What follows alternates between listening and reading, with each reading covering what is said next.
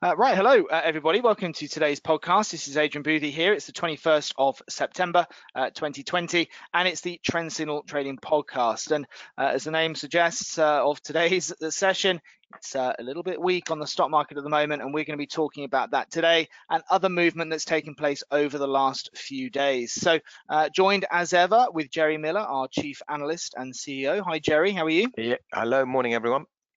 Let's, the purpose of this is to do a sort of review over last week, but actually, massive chunk of movements already happened this week. Do you want to give us a quick rundown, Jerry? Yeah, equity is definitely weaker. I mean, you only have to look at the DAX, the S&P, FTSE really weak, and you might wonder, sort of, is this a carryover from Friday, Thursday, Wednesday?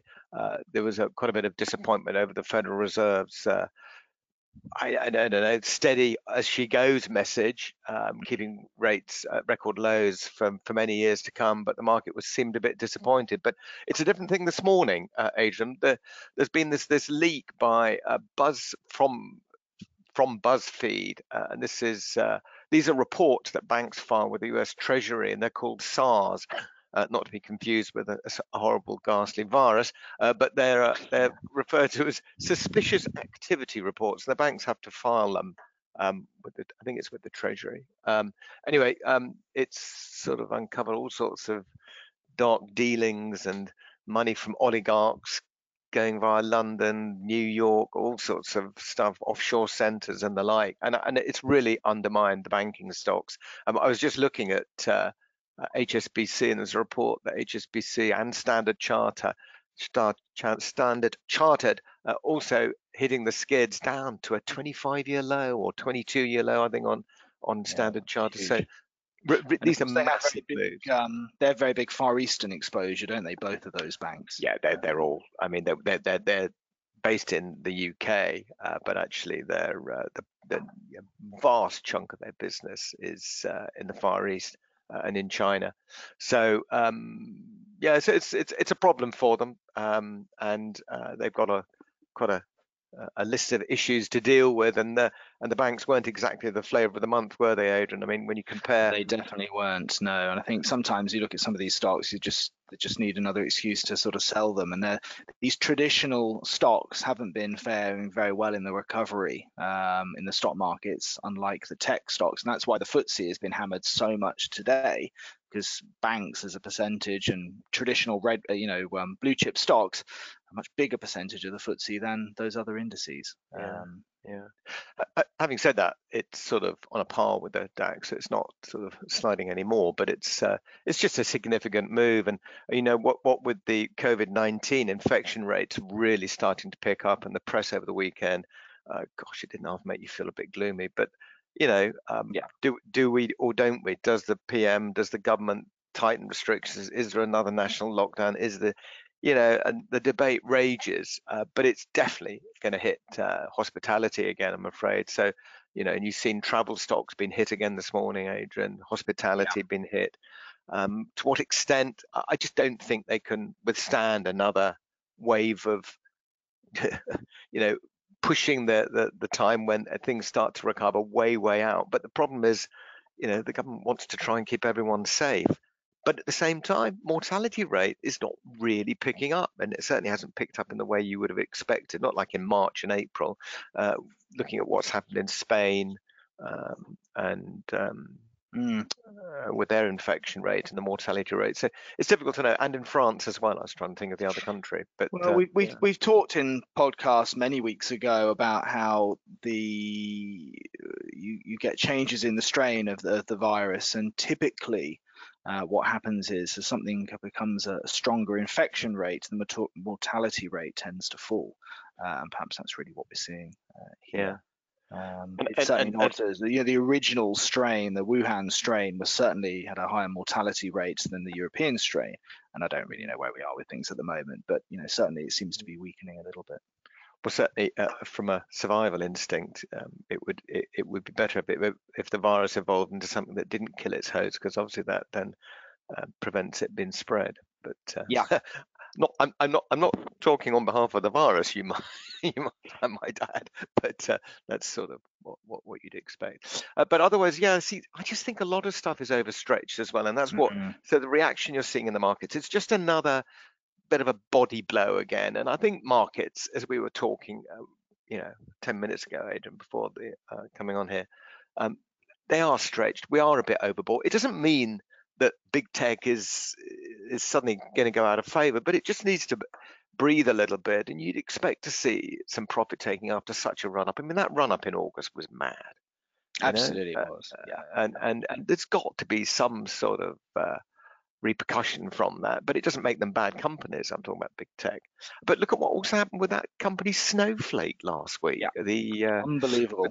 was it cloud computing company? I It's can't. cloud computing, and they had their IPO. They originally priced at $120 a share. And they've come in and they doubled during the first trading session on Thursday last week. One Yeah, one thing I don't know if I can't remember what the valuation that puts them up around 70 billion, I think, yeah, doesn't it? But yeah. in January this year, they had a valuation of about 12 billion Mm, dollars. So that just goes to show how much the valuation has accelerated in these gosh, tech stocks. some people in the know. I think it wasn't Goldman Sachs the leader in this one. I'm not. I think they were. And one of the guys in the workshop this morning said if they were, they'd managed to help a company come to the market who's now got a bigger capitalization than they've got,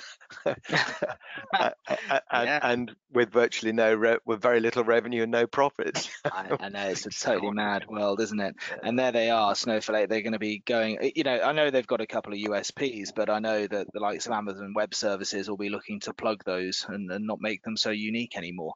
And when you're up against Amazon Web Services, you've got a pretty big competitor, right? So it'll be an interesting time for them. Certainly, as far as the stocks go, big sell-offs. Like Joe said, we can look at the chart here. We've got the FTSE 100 gave us a short on Friday's close at about 6,000. It's now trading 5,817, so that's about 3% down. So that's a big sell-off in one day. And you can see it's one of the biggest candlesticks over recent weeks. Similarly, the DAX down about 400 pips. We had a short, it's a relatively aggressive short in fairness, but on Friday, but that's down about 400 points as well. S&P 500, we had a short, absolute textbook short on Thursday. That's now down best part of 90 big points. That's about 900 points, typically in spread betting terms. So a significant fall on that. And Dow similarly, another short there, around about 800 points lower from Thursday's short trade. So, these are big moves, and we've been waiting for them to happen. And the good news is our trend signal home traders are on them, which is great. What about the sort of the week it was otherwise? I mean, otherwise it wasn't actually much of a change on a lot of these indices, was it, until No, today? no. I mean, it got a bit choppy post the FOMC meeting Wednesday evening. I just, the Fed didn't say anything wrong. They didn't, everyone knew they weren't going to change interest rates. They weren't going to change any their QE program. But I think there was a bit of disappointment. There wasn't more positive guidance, maybe. I don't know what people wanted. But actually, I just think it's people trying to read in too much into this. The fact is, this is good old-fashioned profit taking.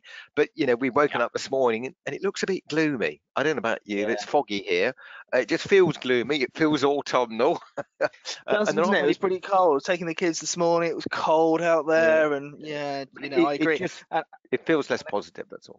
And I guess what they're probably looking for is a bit of a resolution on the stalemate they've got with Congress at the moment for the stimulus package, between the Democrats and the Yeah, Republicans. and that's not going to happen. That's not going to happen before the election now. I can't think the Democrats are going to go the extra mile to try and get this aid package through that can only help It's only going to Trump. help Trump, isn't it? Yeah, because Trump's certainly not going to do them any favors with the Supreme Court nomination that shouldn't happen before the election. So, How how caring of them, how yeah. charitable that they're going to hold back on stimulus just so that the Republican president doesn't get in again. Well, Talk about a conflict of interest. I mean, I guess there that's are the fundamental differences though between the parties on what sort of aid. I think the Democrats are wanting to ensure there's a lot more aid, ironically. Yeah. But Yes, that's right. I think they last time I read about this mid last week, and I think they're looking at sort of about 3 trillion, whereas the yeah, Republicans are about 500 billion. So they're yeah, way yeah. off, way That's just. different. I think it's more likely to be just over a trillion, but big numbers. But it's a big economy, and there's a lot of stuff they need to do. But that's the problem with the Federal Reserve agents. So, they're there talking about what they can do, but they're still waiting for the government to do its side. You've got Yeah. two pillars that prop up the economy.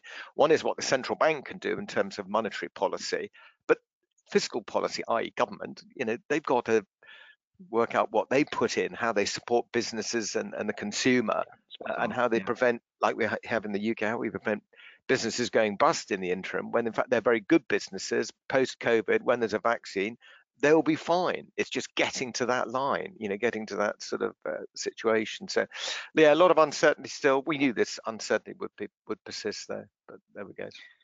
Let's have a quick look on the FX side. I know, and well, still indices, I guess, when we're talking about the Monetary Policy Committee. So, what happened there? So we had a meeting on Thursday, Jerry. Yeah, I actually wasn't around for that. I was off into London. And when I saw the moves, I just thought, what on earth has gone on here? So sterling dumped and then rallied again. And it turns out that it was just this reference. The Bank of England was carrying out sort of planning, should they need to cut rates into negative territory. But the Bank of England had always said it was one of the range of options it would consider. So you'd think it would seem sensible to consider what the impact might be, but more importantly, how it Yeah. would be implemented. And on the You'd be back a of bit that, worried if they hadn't considered that, wouldn't well, you? that's right. And so it was just logical. If it is one of the options, the market knew it was one of the options, why wouldn't they work out how it could be implemented? Well, obviously, on the back of that, sterling just dumped. It fell about 120 points, but promptly rebounded. So, we're sort of back where we started. And yeah, well, we're not now, but we were. We're definitely not now. It's Yeah, definitely a bit of yeah. sterling weakness Well, today. it's sterling That's weakness, for but it's sure. it's dollar strength on the back of the equity sell-off, Yes. really. So you Yeah. only have to look at the euro. I mean, euro sterling is a little bit higher, but really the big moves are in the dollar pairs, really. So euro dollar, sterling dollar. Uh, yeah. Yeah. Yeah. The only one really bucking that is dollar yen, really, isn't it? Where you can see some sort of really good Yeah, continued strength on the yen. well, new prime minister, more positive noises coming out of the BOJ last Thursday. They upgraded their sort of take on the economy, and I think that's resulted in this just an astonishing move. I don't know what that is in terms of that's. We haven't been at these levels for, gosh, have to go back to March, something like that. It's been some time. So yeah, Yeah, we sort of nudged down on those lows in around the 11th of March or something. Yes. yeah. So Yeah, so fascinating. Just quickly, you did mention about the sort of considering the implications of negative interest rates in the UK. Just going back to that one, mm. is that a possibility? Is it a likelihood, Jerry? What are the money markets saying about it? Okay. Well, the forward. So these are contracts that are traded that are attempting to predict what rates will be in the future. So in sort of March, June, September, December next year, in roughly in a year's time, rates are expected to be minus 0.1%, and they're currently plus 0.1%.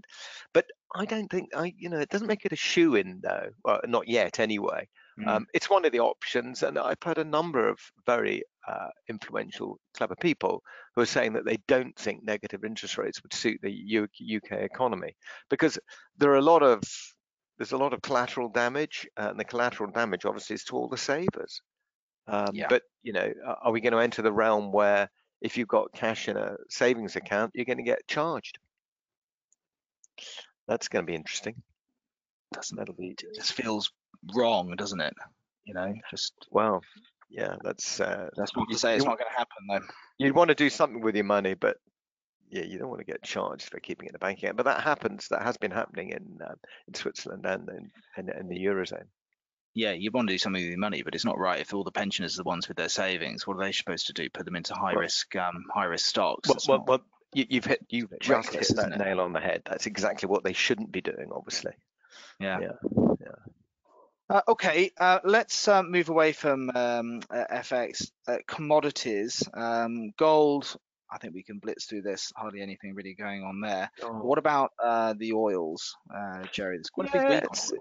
it's interesting. I mean, at the beginning of the week, I was just thought, yeah, oil's sort of written off really, but along came Hurricane Sally, along came a drawdown in inventories, which really surprised the markets. And at one stage, we were thinking that's it. I mean, the fact is that supply disruptions bolstered prices last week, Adrian, but it's Yeah.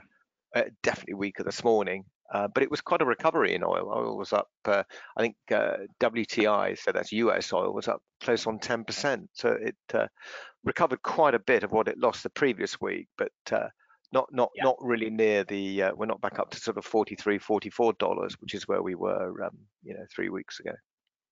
Yeah, well, okay. I think that's pretty much it for the roundup. We'll be back in a few minutes with our next podcast, which is talking about the week ahead. But otherwise, we've got a few events on this week as well. So, of course, knowing about the news is great, but how do we trade it? How do we find the opportunities to pick up some profitable trades? Well, what you might want to do is come along to one of our live trading events. Now, we host a few of these a week where you can come along. We'll teach you a trading strategy. It's all hosted online.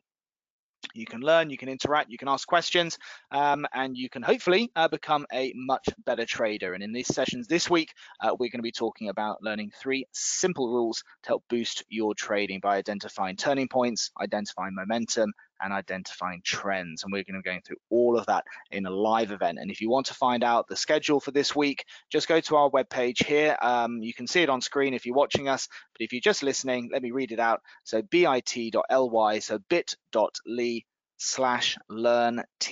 So bit.ly/learnts. You can book in a free place at our event, and you're going to learn some great stuff to help you to trade these markets. But otherwise, everybody, I'm going to call it an end to today's podcast. We'll be back a bit later on for the week ahead. But otherwise, tune in next time for more news and events on the FX and stock markets. Bye-bye for now.